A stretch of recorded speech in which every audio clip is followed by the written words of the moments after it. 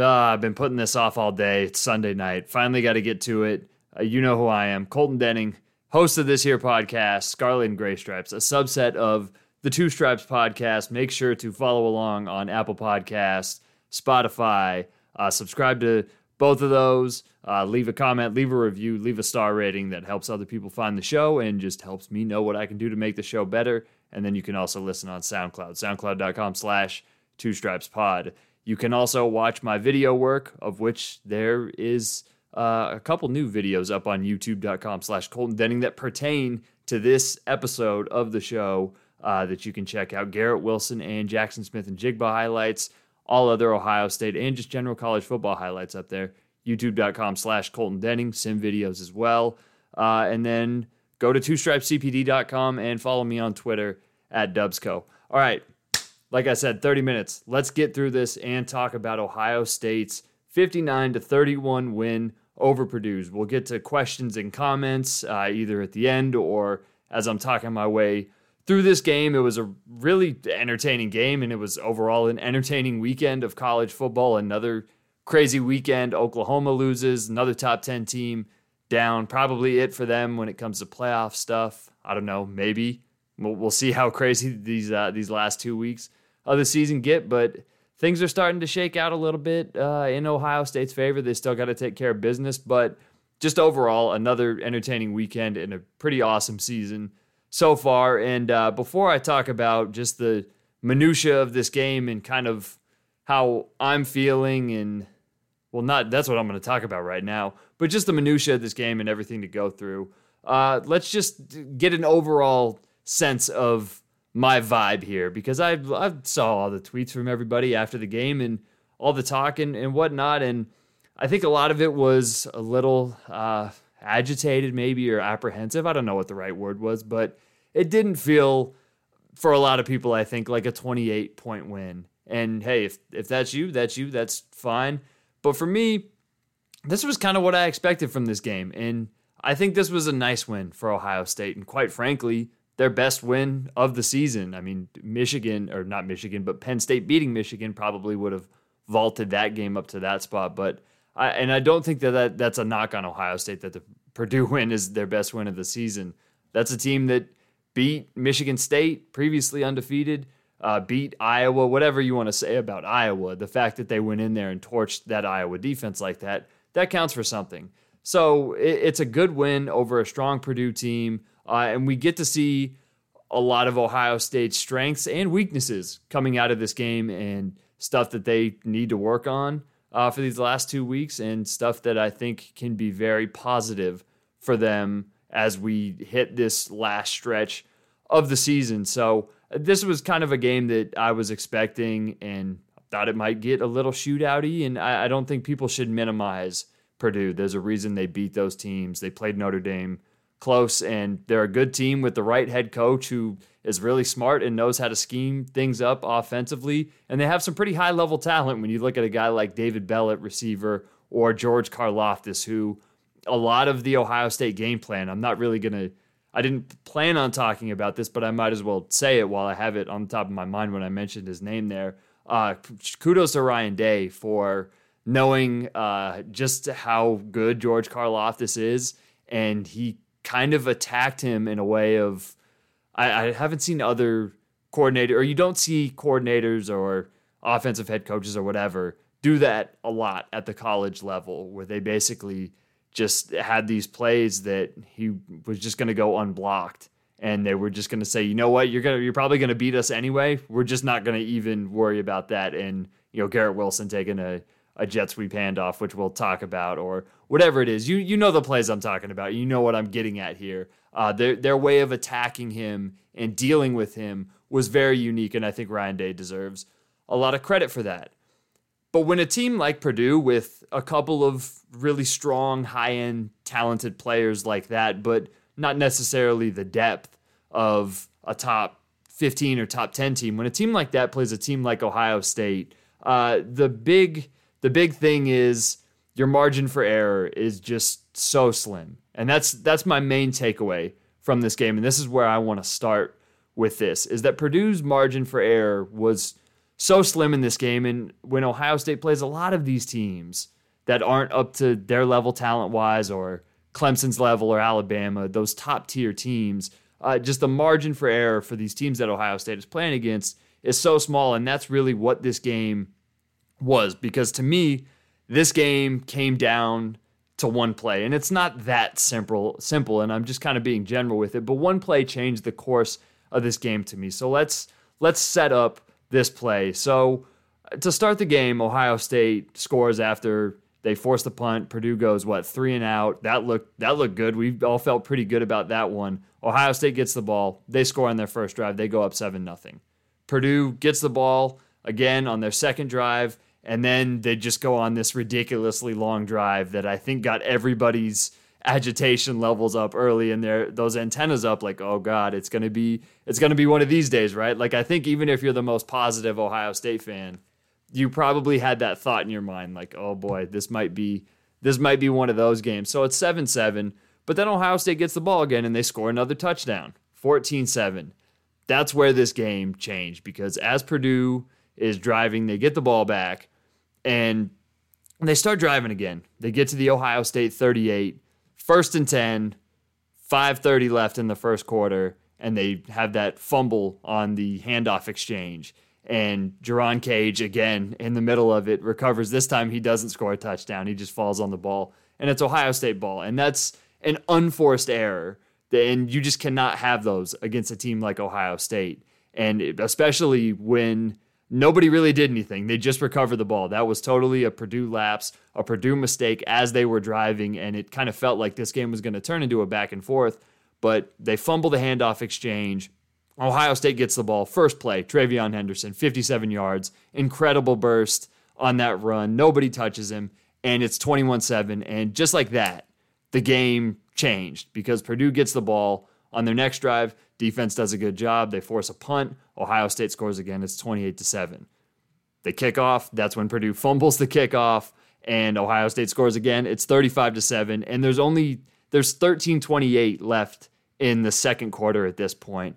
And that's basically game over. Like, Purdue was able to move the ball after that, and Ohio State's offense just continued to dominate. And Purdue, they found their feet afterwards, but that little 6-minute stretch, starting with the fumble handoff exchange at 5:30 left in the first quarter, that to me is really where this game turned. And I always hate playing the what if game because it's not reality. But it is interesting to think about a reality where Purdue doesn't fumble that ball and how this game would have played out. I still think Ohio State wins the game because the offense, they just were not going to be stopped.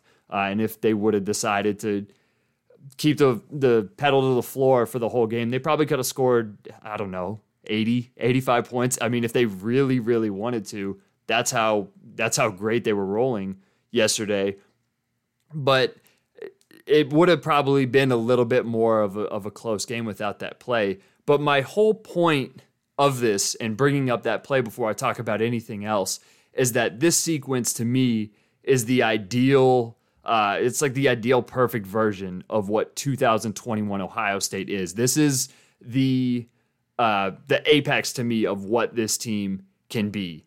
And that is if Purdue or whoever makes one mistake, whether it's forced or unforced, offensively, or the Ohio State defense forces a turnover, whatever, the offense is going to bury you, and you just can't catch up. Because Purdue, I think, had a really great game plan, and they were able to set into it as the game went on. But as soon as they turned that ball over, it wasn't even like, hey, Ohio State went down and drove. They just first play, Henderson scores that touchdown. And at that point, it's like, okay, well, now we got to score 2 touchdowns to get it back. And Ohio State gets the kickoff to start the second half. And we got to find a stop after scoring. So they just had to do so many things. And this is a really good offense. But at that point, man, you're just playing catch up against an offense this good. And we'll talk about the defense here in a little bit. I want to really hone in on the offense today and just how impressed with them I was. So we'll talk about the defense in a little, but honestly, that's really all they need from those guys defensively to achieve this version of what I think is the best version of 2021 Ohio State. They just have to hold the line. You force more than a couple of punts, hopefully 3-4 punts. Like you're able to get off the field, obviously, but you hold the line.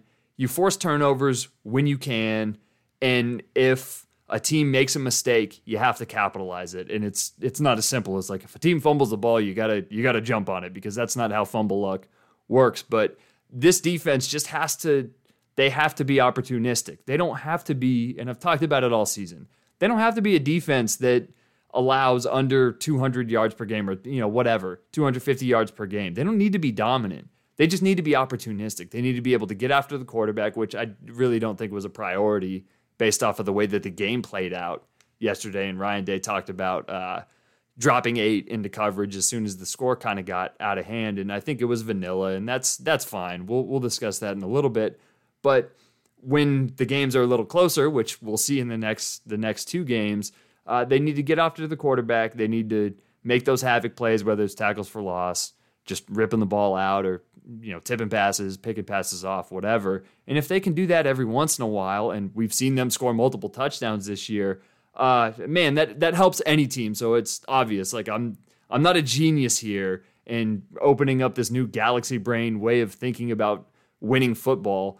But for this particular team, if they just get the offense the ball back without giving up 7 points, you're going to put yourself in a pretty good spot, because there's not a lot of defenses that can handle this offense, whether they're 90% healthy, let alone what they were yesterday with Garrett Wilson back in the lineup. So to me, we saw the ideal version of Ohio State when the score was 35-7 and when the game just snowballed like that. And no, you're not going to get that every single game. It's just not going to play out that way. But that, to me, is the best version of this team, and we saw that. And if they're going to win these last 2 games and get to the Big Ten championship and hopefully get to the playoff and have this goal of winning the national championship, that's how they're going to have to win these games, because I feel like we all feel comfortable with the offense, even despite the times or just the stretches that they had against Penn State and Nebraska. I think in the long run, we all feel pretty good, right, about how the offense is able to move the ball and score points. So that's fine. But the defense, if they play the way they did throughout the first, 18 minutes of game time through 13 minutes left in the second quarter, they're as good as anybody. And I'll hold off on saying that, especially with how Georgia looks, but yeah, if they play like that, they can play with anybody and they can beat anybody. Did they do it for the whole game? No, but that's how the game played out. But that 35-7, that area of the game through the first quarter and then those first 3-4 minutes of the second quarter, that looks like arguably the best team in the country. And so it's hard to hone in on that and do it every single game. But I was really impressed with the non-garbage time version of Ohio State. And that's really why I'm not going to get on the show today and hoot and holler about the stuff that I didn't like, because for all intents and purposes, man, this game was over early in the second quarter. And as much as you want to see everybody be completely uber focused and locked in all the way through, it's not always going to be the case. And, there's legitimate things to criticize about that, and we'll get to it. But from what I saw, I was really happy about yesterday. And I think that they made a really strong statement with how they were able to play. So before I said anything else about this game, I wanted to start there and say that, to me, in my mind, that play, that fumbled exchange on the handoff with 5:30 left in the first quarter, that was the play of the game, and that's just where the whole the whole snowball and the whole avalanche really started for this one, and where Ohio State was able to put their stamp on it. Yeah, so that's that. That's where we're starting today. The next logical place to go after that is to just talk about the offense, because that's what I said I was going to do, right? Going to praise the offense, going to keep it positive today. And what did I do after the Nebraska game? Because I didn't keep it positive there. I talked about how complicated the offense looked and how they needed to simplify the offense. The last 2 weeks, it looked so overcomplicated. It looked like they were trying to call the perfect play every single down, and the way that they tried to end the game, the way they ran that 4th and 1 with a throw to Ruckert, which, hey, it should have worked, but it didn't. It was just overly fancy, and it really killed them last week. And I went at Ryan Day and CJ Stroud for that. And wow, what a day for both of them. And the offense as a whole, they averaged over 9 yards per play, probably closer to 10 without garbage time. I don't want to go through and just search that individually myself, but I would imagine that their yards per play through the first half was pretty close to 10, and I think they talked about that on the broadcast. And even with just regular raw numbers, it was 263 yards rushing, 361 yards passing, which is so absurd. But I felt like, to me, the biggest thing to be happy about was just how simplified the offense was. And there was better offensive line play, which certainly helped. The run game looked like it got a little bit more of a push. There were some more holes to work through. CJ Stroud was decisive and accurate. The biggest thing to me, which goes to the simplification thing, is just some of the different stuff that they did. People have been talking about the quarterback run, right? Like, that's everybody's favorite subject, and they're just not going to do it, and it's fine. I think that's good with what CJ Stroud's what his skill set is. He clearly doesn't want to run, and that's okay. Even if he says, "Oh, I'll run 20 times a game," that's fine. They don't need him to, because when they're doing stuff like the wide receiver motion, the handoff on the jet to Wilson on his touchdown, the pop pass to Jackson Smith-Njigba on the second drive that he got, 45 yards off of. You don't need the quarterback run when you do stuff like that. That keeps defenses honest. That gives them another thing to think about. That acts like the quarterback run. So you don't need the quarterback run stuff. We can put that to bed as long as Day is keeping the stuff that we saw yesterday involved in the offense and he's certainly giving Michigan State, Nebraska, and whoever else they play for the rest of the year something to think about with that. I really, really hope that stuff not only stays within the offense, but increases. And so I think, to me, that's the most important thing from this game offensively, is that they were able to incorporate plays like that. And no, it's not going to go for 50 yards every single time you do it.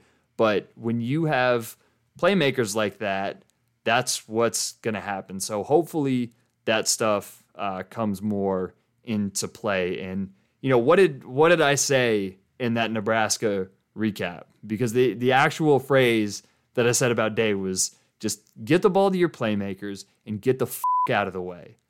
That's exactly what Ryan Day did yesterday. How many screens did they run? I don't want to go back and watch. I scrubbed through the game earlier today. Probably 5, 6, 7. There were a lot of short throws. They didn't overcomplicate it. They got the ball to Garrett Wilson short, and he juked like 5 guys. Jackson Smith-Njigba juked a bunch of people.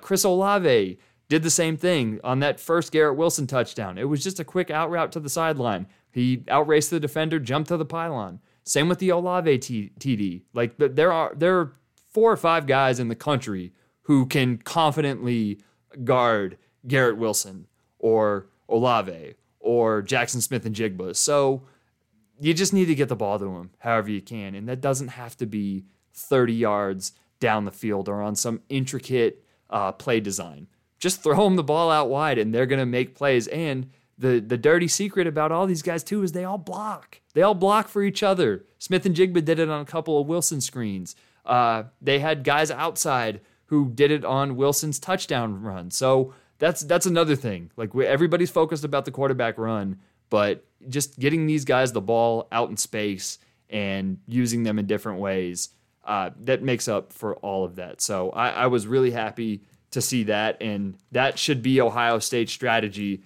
going forward. And it reflected in the passing game because Smith-Njigba had, 9 catches, Wilson had 11, Olave had 8 or 9, so that needs to be what's going forward. Those guys need to see the targets, and they need to see the ball because they're 3 of the best playmakers, not just in the conference, but in the whole damn country. So I loved all of that, more of that the next 2 weeks. And just before I wrap up that thought, that's not to say that CJ Stroud didn't make some throws. There was the 1st and 20 after the call to the deep ball to Olave down the field got called back. The 1st and 20 that he threw over the middle to Smith-Njigba immediately picked up the first down. That was beautiful. There were a couple of other nice throws. So it's not to say that Stroud didn't do anything and just was throwing screens and dump offs. No, they just got the ball to their playmakers, and then, Stroud can make those throws. So obviously you incorporate that into the game plan as well. But before I forget about the callback touchdown to Olave, man, I said it on Twitter afterwards, like right after the play happened. There's just something cursed with those two and the deep ball this season, because that's the second called back this year, right? Against Tulsa. And what was that, in the third quarter or the fourth quarter? That wasn't a touchdown, but it was like a 60-yard gain or a 50-yard gain, right? And that one got called back for a hold or something else. So, like, those two just cannot catch a break. And I know they had the Penn State touchdown, but it really feels like they're searching for that, like, huge play down the field to really give them the confidence. I think they're going to hit it. Hopefully it's against Michigan or in the Big Ten title game, Michigan State playoff, whatever. But they keep going to it, and they're getting really, really close to it. And eventually they're going to break through, and I can't wait to see it, because it's so unfortunate that those two can't catch a break on those really deep passes. But overall, man, awesome stuff from all of those guys. While I'm talking about the receivers, let's discuss Garrett Wilson. And I've said it before, and I want to say it again after watching him yesterday. It really feels like his greatness kind of gets taken for granted. And hey, I'm guilty of that too.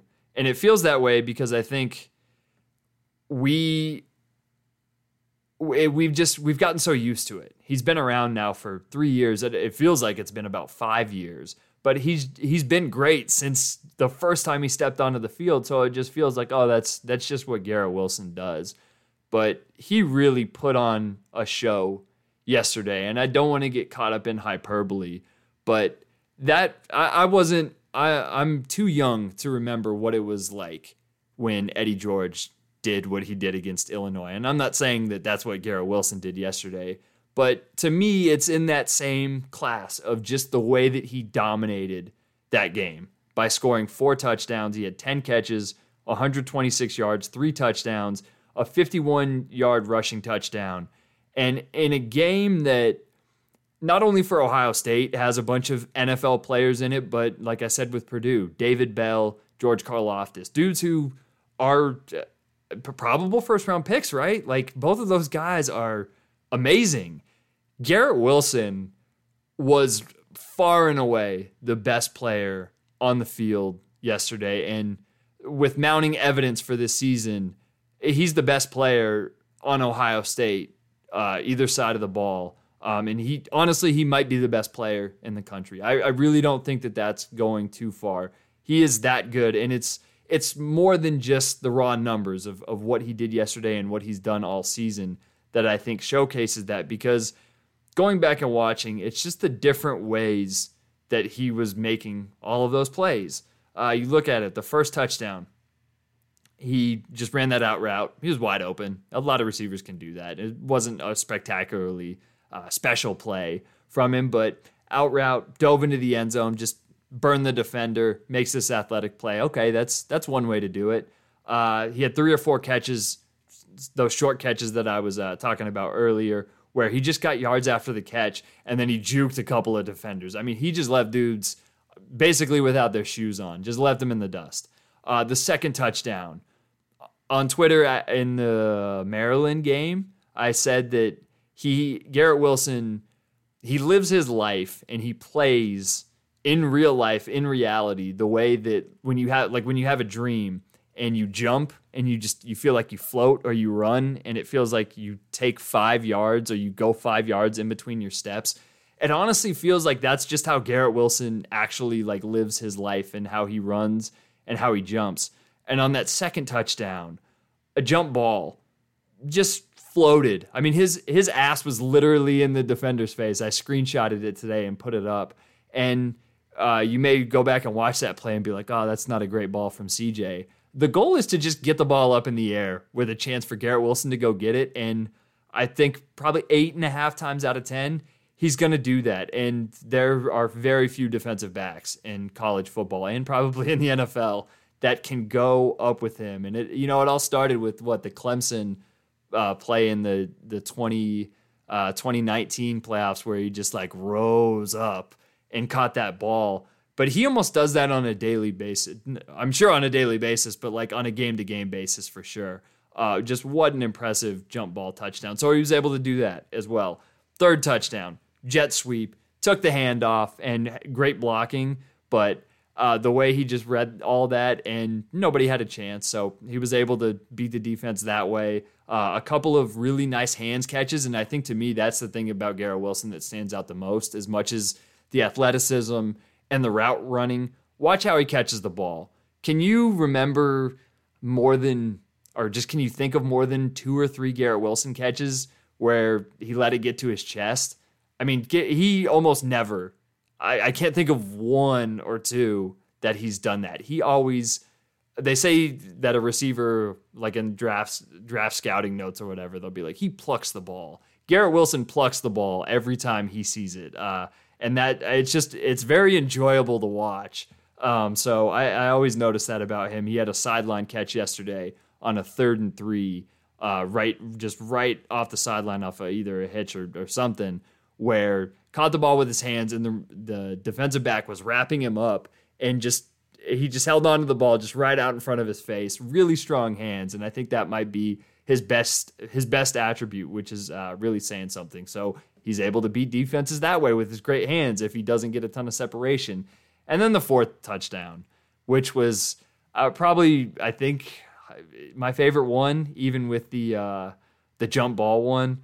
4th and 1, he runs a slant, and the defender gets frozen because Smith and Jigba, they're doing like what do they call it? A slant flat combo. And so they're trying to pick the defenders, and the inside defender has to make his choice, whatever. And he runs the slant, he catches the ball, gets the first down, but then he stops completely. He changes direction, jukes a dude, and then when he gets to the 6-yard line, stiff arms a defensive end, and not just that, stiff arms George Karlaftis. And I'm not gonna like rag on him and say, oh, he put George Karlaftis in the dirt, but that is a large man. That is one of the best players in the country. That's a 1st-round defensive end pick next year in the NFL draft, and he just stiff armed him at the 6-yard line and ran into the end zone like it was nothing. So that to me was the play of the game, and it showcased all of those things that he does so well: the route running, the speed, the ability to change direction and make people miss.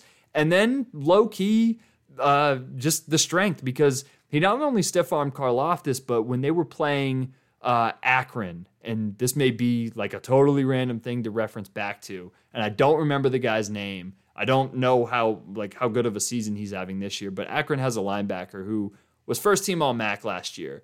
And in the Akron game, Wilson caught one of those.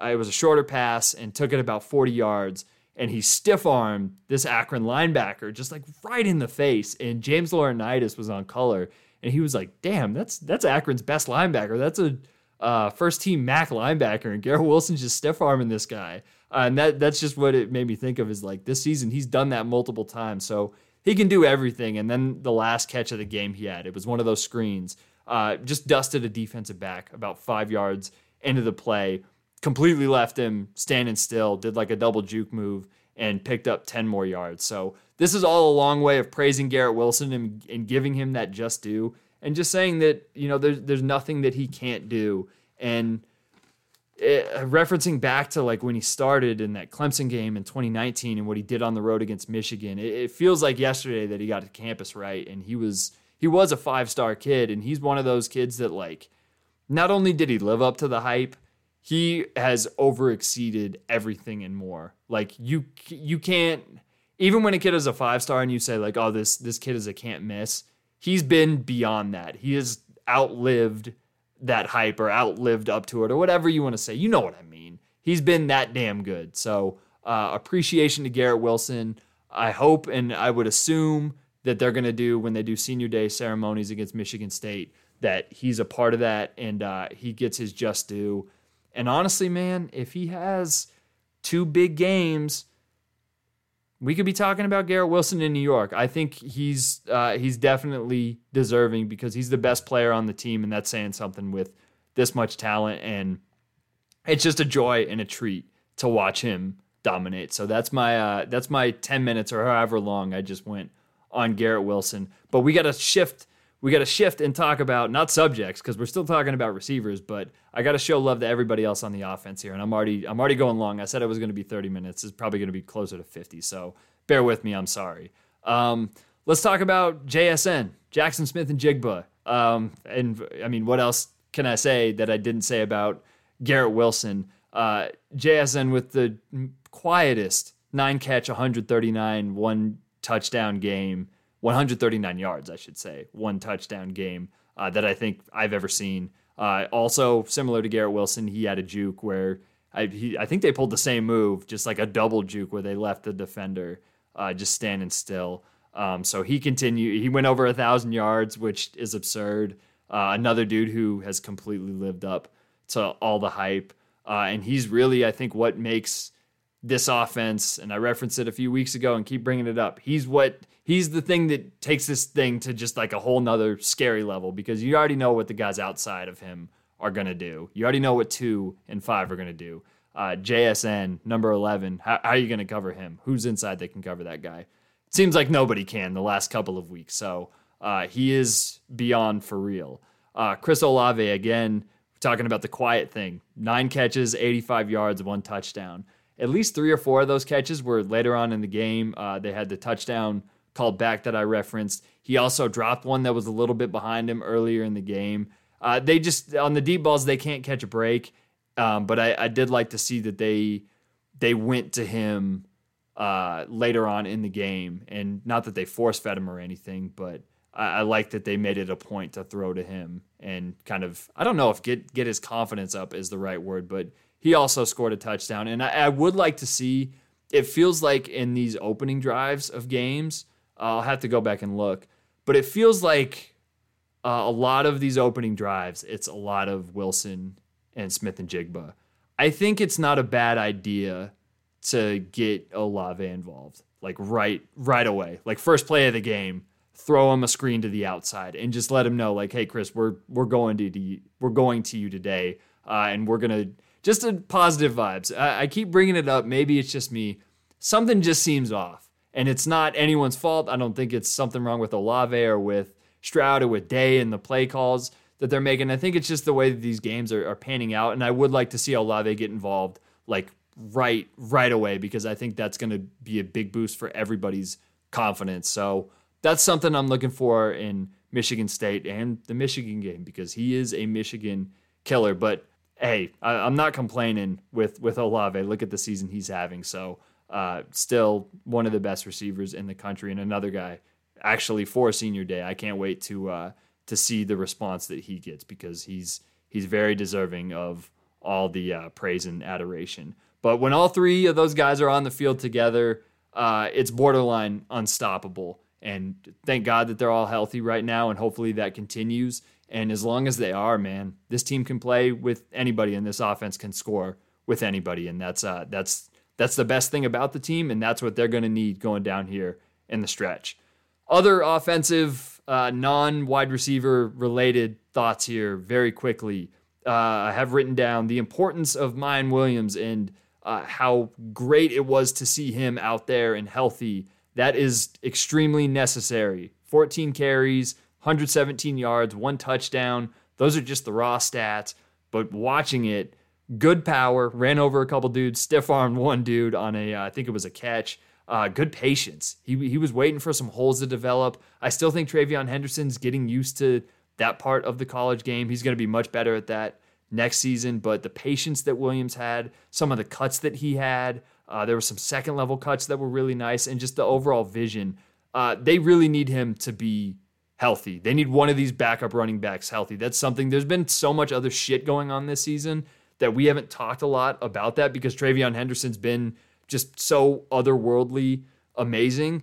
But I really think that that's important for this offense here in these last 2 games of the season. And I'll incorporate something that I asked for in questions or comments, is Kevin White said, should Miyan Williams and Henderson be splitting carries equally?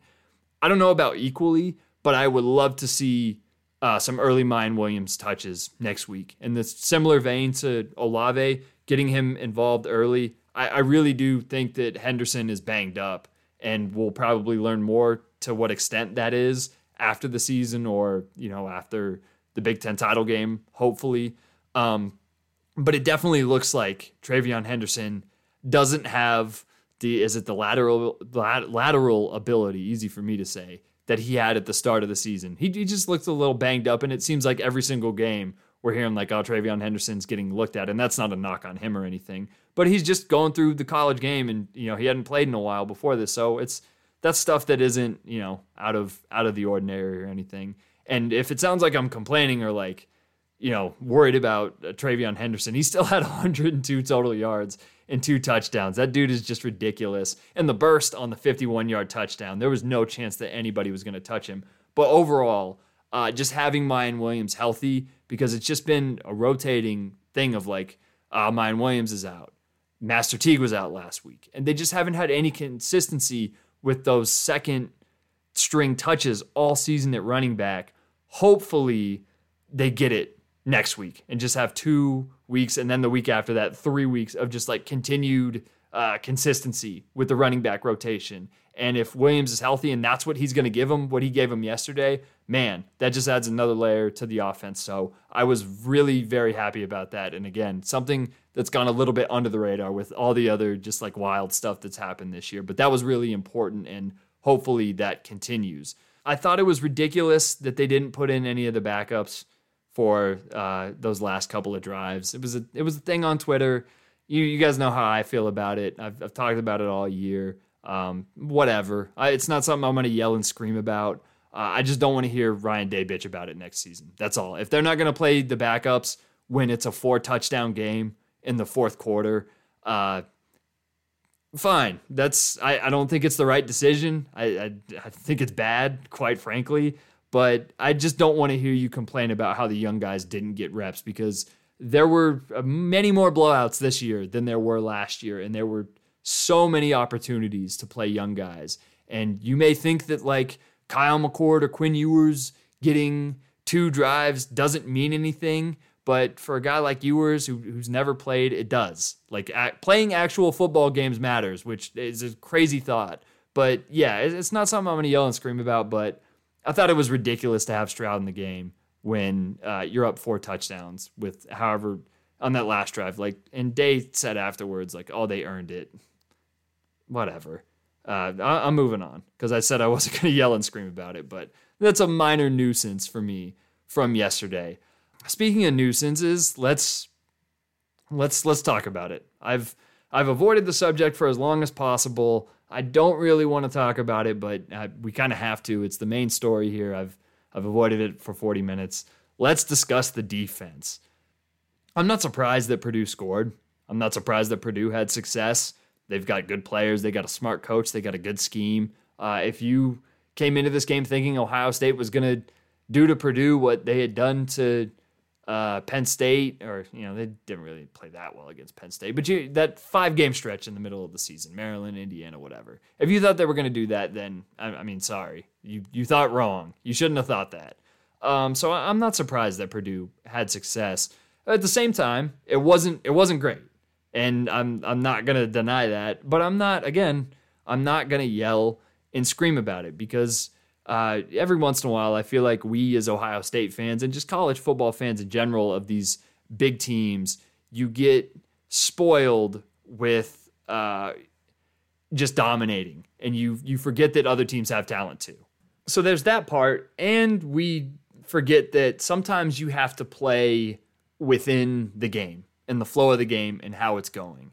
And I thought that Pratik, who I think is a usual listener to the show and follows me on Twitter, and some of you may follow him as well, he sent me a tweet. He sent me a reply to something I said after the game where I was like, for the most part, I'm pretty happy about this one. Defense was a little vanilla, whatever, but I'm happy. And I really like this tweet that he sent back to me because he said, counterpoint, they stopped playing up 28-7, and by they, the defense. No diverse play calls or blitzes.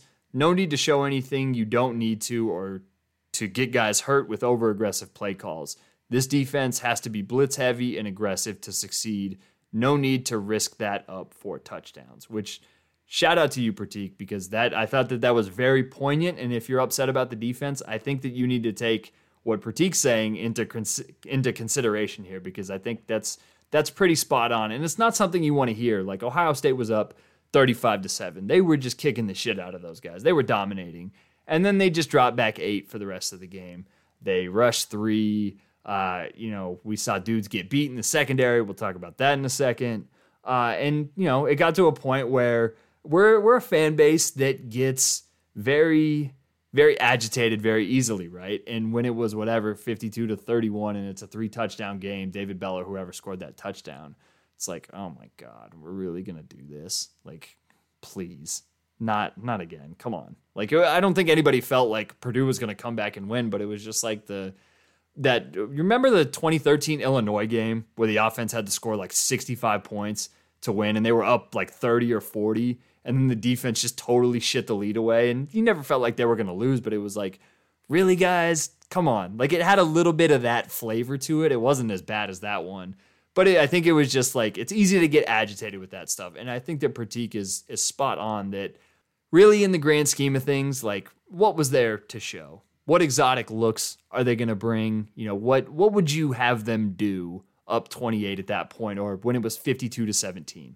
The game was over. So I think that that's important to look at it from that standpoint. And no, it's not exactly comforting to just say that and be like, oh, that's why they gave up all the points. But I think that's also something that, like, even Ryan Day said, like, yeah, we're going to drop 8, and there's things we need to clean up, but it just kind of, we played within the game and what it was. We didn't have a ton to gain from it. And I totally understand that. And that's why, for me, I'm not really going to super go in on the defense, because they're playing within the flow of the game. There's stuff to fix, obviously, but it just kind of was what it was. I also think that on the flip side of that, 2 Purdue mistakes that were pretty, the fumble kickoff, it was a nice hit by Chris Booker. Shout out to him. But that play kind of was already screwed from the start with the way Jackson Anthrop fielded that punt. But the turnover was, thanks to Booker's hit. But the handoff, they just fell on the ball. I'm not going to give the defense a ton of credit for that. They did fall on the ball, though, which is good. But those are unforced errors that you just can't count on week after week. And like I said earlier, without that, who knows how the game plays out? Still think Ohio State wins, but you just can't count on that every single week.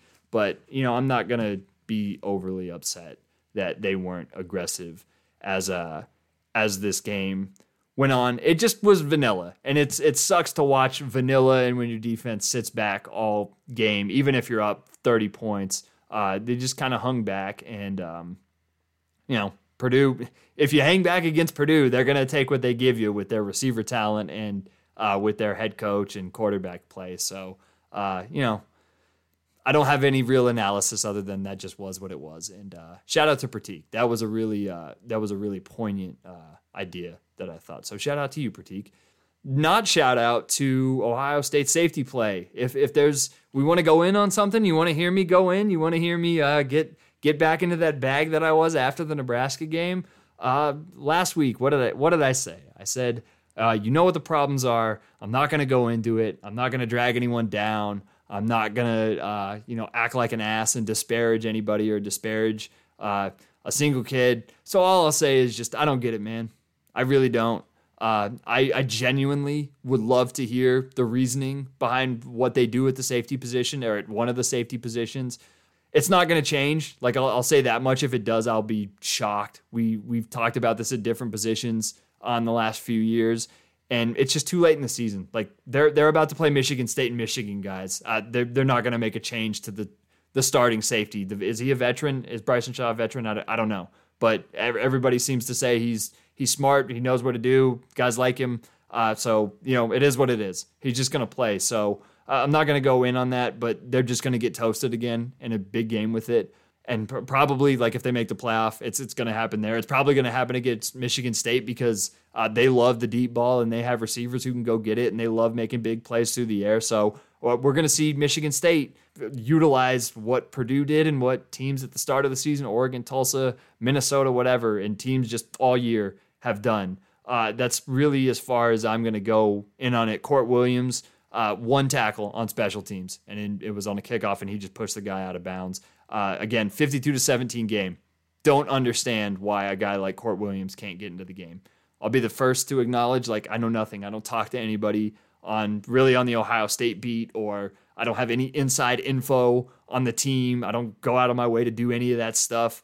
I'm just a fan like you guys, and I just would genuinely love to hear what the rationale is. Like, if guys behind him just aren't that good, then okay, fine.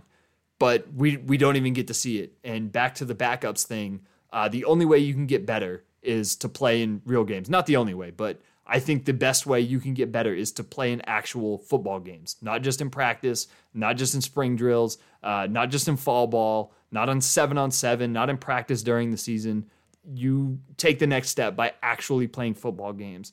And it feels like whenever we've seen Court Williams play, the Indiana game was a good example, he plays pretty well. And I don't want to limit it just to him.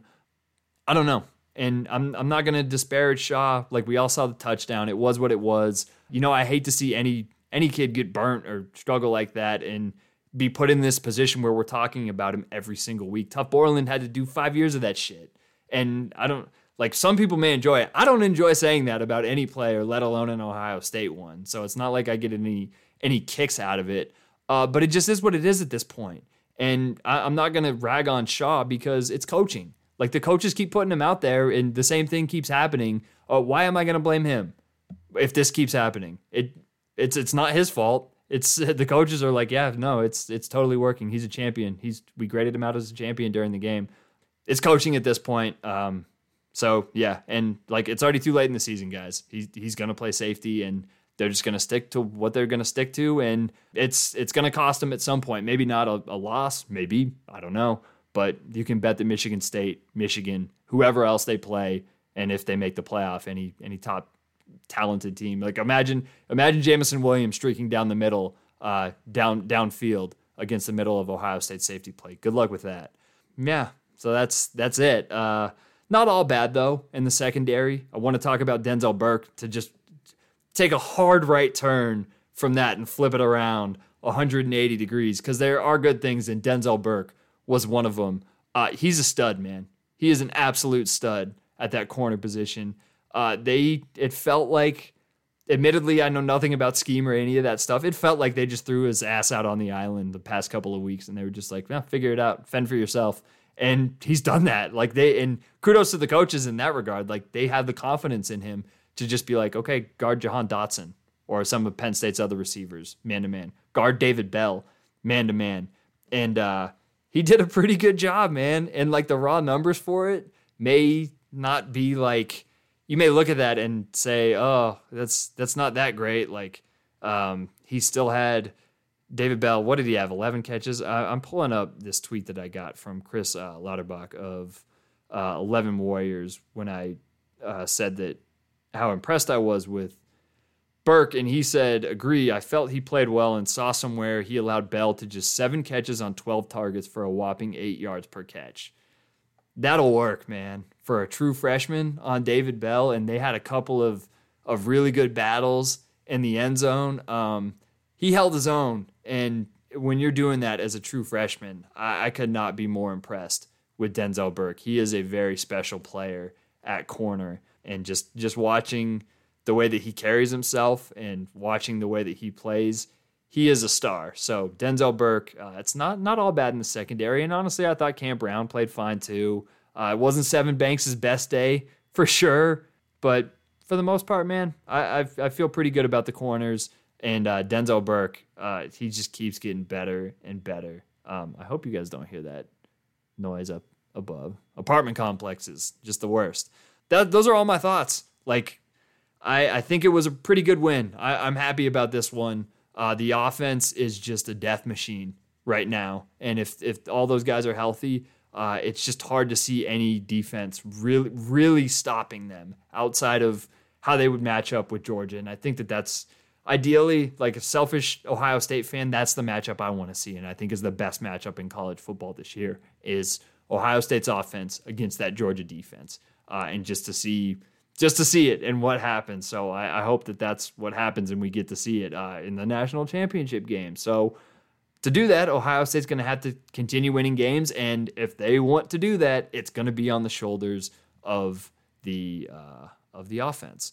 I am going to questions here as I scroll down. This is very compelling podcasting right here. Any other thoughts? Nothing on the defensive line. Nothing on the linebackers. Steel Chambers, he finally started. He is not going to not start another game at Ohio State at linebacker for the rest of the time he's here, or at least he shouldn't, unless they somehow find somebody better than him. Man, he is a badass. Every single game, he lays 2 or 3 big hits. All right, I finally got the questions here. First one from Eddie. Shout out to Eddie. He's always involved. He says, who's better, JSN or Wilson? I know I've seen this circulating around the Ohio State Twitter sphere, blogosphere, whatever, any other word I say to date myself. And a lot of people are saying Jackson Smith-Njigba. I think it's recency bias because Garrett Wilson is a freaking monster. I will say Garrett Wilson right now because athletically, he's just on a different level. I think Wilson can do everything that JSN can do. JSN can do everything Wilson can do except levitate like that. So I think that's where Wilson has JSN beat. And I think Smith-Njigba probably makes up for that a little bit in I think his routes are probably a little more smooth. I don't know. Garrett Wilson does everything at a very high level. So I'm going to go with Garrett Wilson. But it's not by a ton, which is just crazy to think that Ohio State has receivers that good. And then there's also Chris Olave in the mix. It's just absolutely absurd. And by the way, Emeka Egbuka is going to break one of these kick returns. I have a feeling it's going to be in the Michigan game. He's going to break one of these kick returns for a touchdown, and he's going to be pretty special too, out wide. Greg Frisch, our second question here, says, did the defense regress or is the Purdue offense good? They're definitely good. Or did we play different due to being up 20 all game, basically? Yeah, I think that back to Pratik's tweet, like they weren't just going to be overly aggressive and attack all game. They didn't have to sit back, but it was the smart move to sit back. And you just kind of take, in that way, you take what the offense gives you and you just don't get beat deep. They ended up getting beat deep once. But I think the defense is still on the same track. We saw a very vanilla Ohio State defense as that game progressed. I forgot there was a second question from Eddie here, or just comment, because I said, if you want, we'll do 45 minutes of talk about safety. And he just said, can we not? I've already seen my yearly fill of 17. Chop, on the other hand, yeah, man, Chop. We need to see more of Mayan Williams, like I said. That would be wonderful. And then I had already got to the last question, which was Kevin White, about should Williams and Henderson be splitting carries equally. I think in the general sense, no. Because when the game gets to the third quarter, fourth quarter, I think that TreVeyon Henderson should be your guy to just put the game to bed and to make a big play that just puts the defense in the dirt and shuts the game down. But Mayan Williams, as at the start of the game, short yardage, he should absolutely be involved. And I don't know if it should be a 50-50 split, but I really want to see him be involved because he looked as healthy as he did in the Minnesota game. And if you remember that, like it was like, damn, Mayan Williams, like he's going to be the starting running back. He finally looks as healthy as he has all season, and that's just a huge boost for this offense. That's about it, man. I basically tried to do this in 1 to 1.5 / 2 takes, and I hope it was good. It's definitely a little longer than I anticipated it to be, but I hope you guys enjoyed it. I wrote like 5 pages of notes down, but I don't know how you guys feel. I'm sure there's a lot of people who are agitated, and I think that's totally fine because they gave up 31 points. But I feel pretty good about this one. I think the team they've course corrected, I think, from the last couple of weeks. And not to say that like, oh, everything was burning, everything was terrible. But I thought overall, pretty damn good performance. And when the offense is doing what they're doing, they just need the defense to get a couple stops. And that's what the defense did at the start of the game. The rest of the game just kind of avalanched out of Purdue's control. And that was more than enough to win. They're not going to be able to do that against Michigan or Michigan State or any other top-level team they might play, but I think the strategy would be different if they get put in the same situation where they're up 21-7 or 28-7 if things are breaking their way. They're not going to let off the gas pedal. So I'm feeling pretty happy about this one. I don't have it in me to yell and scream and get upset about anything except really the safety play at this point. But even that is just kind of like, all right, that's what we're doing. It's the new linebacker. It's the new middle linebacker. So that just is what it is. But those are my overall thoughts. I hope you guys enjoyed the show. If you did, or if it's your first time listening, make sure to subscribe. Go on to Apple Podcasts, hit that subscribe button, leave a star rating, leave a comment, tell other people, Ohio State fans, or just general college football fans about the show. I also have the regular Two Stripes podcast that I talk about just everything except Ohio State, and I'm excited for the week 12 preview that I'll have dropping on Wednesday, talking about everything else happening in college football. So subscribe there, subscribe and follow on Spotify. We've eclipsed the 25 follower mark on Spotify, so shout out to all you guys for doing that. And then SoundCloud, soundcloud.com/2stripespod. You can follow me on Twitter at Dubsco. Go to the YouTube channel. I'm going to keep pumping that YouTube channel because there's a ton of shit coming your way. I talked about the Wilson and Smith and Jigba videos up there. And then as we roll into the offseason, man, there's going to be a ton of stuff that is mostly not Ohio State related. I mean, I'm going to have the usual Ohio State full season highlights, but throwback highlights coming up, and then just other players around the country too. YouTube.com/Colton Denning. And of course, the SimVids, the Michigan State SimVid later this week, and everything else happening for the rest of the year on that front. And then go on to twostripescpd.com. Subscribe to all my college football writings. You can find dumb picks of the week up there, and I'll have some stuff from Michigan week next week, so be on the lookout for that. I'm everywhere, man. Follow along, support, and those of you who do support, I really do appreciate it. You don't have to agree with everything I say. You don't have to agree with anything that I say. The purpose of this show, the purpose of when I talk about it on Twitter or whatever, mostly is to just get my shit off. But if I can say one or two things that make you think or is just entertaining or informative, that's really the whole goal of this. It's not for me to be right or to look smart. I don't care about any of that stuff. I want you guys to enjoy what I put out there and to just have this be a space where, you know, we can enjoy talking about college football and whatever else. So I hope I'm able to provide that, and I hope you guys enjoy the show and everything else that I got coming forward. That's it. I keep saying that, but that is really it this time. Under an hour. My God, can't believe it was this long.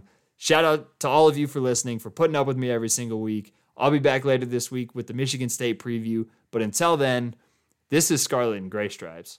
I'm Colton Denning, and I'll holler at you next time.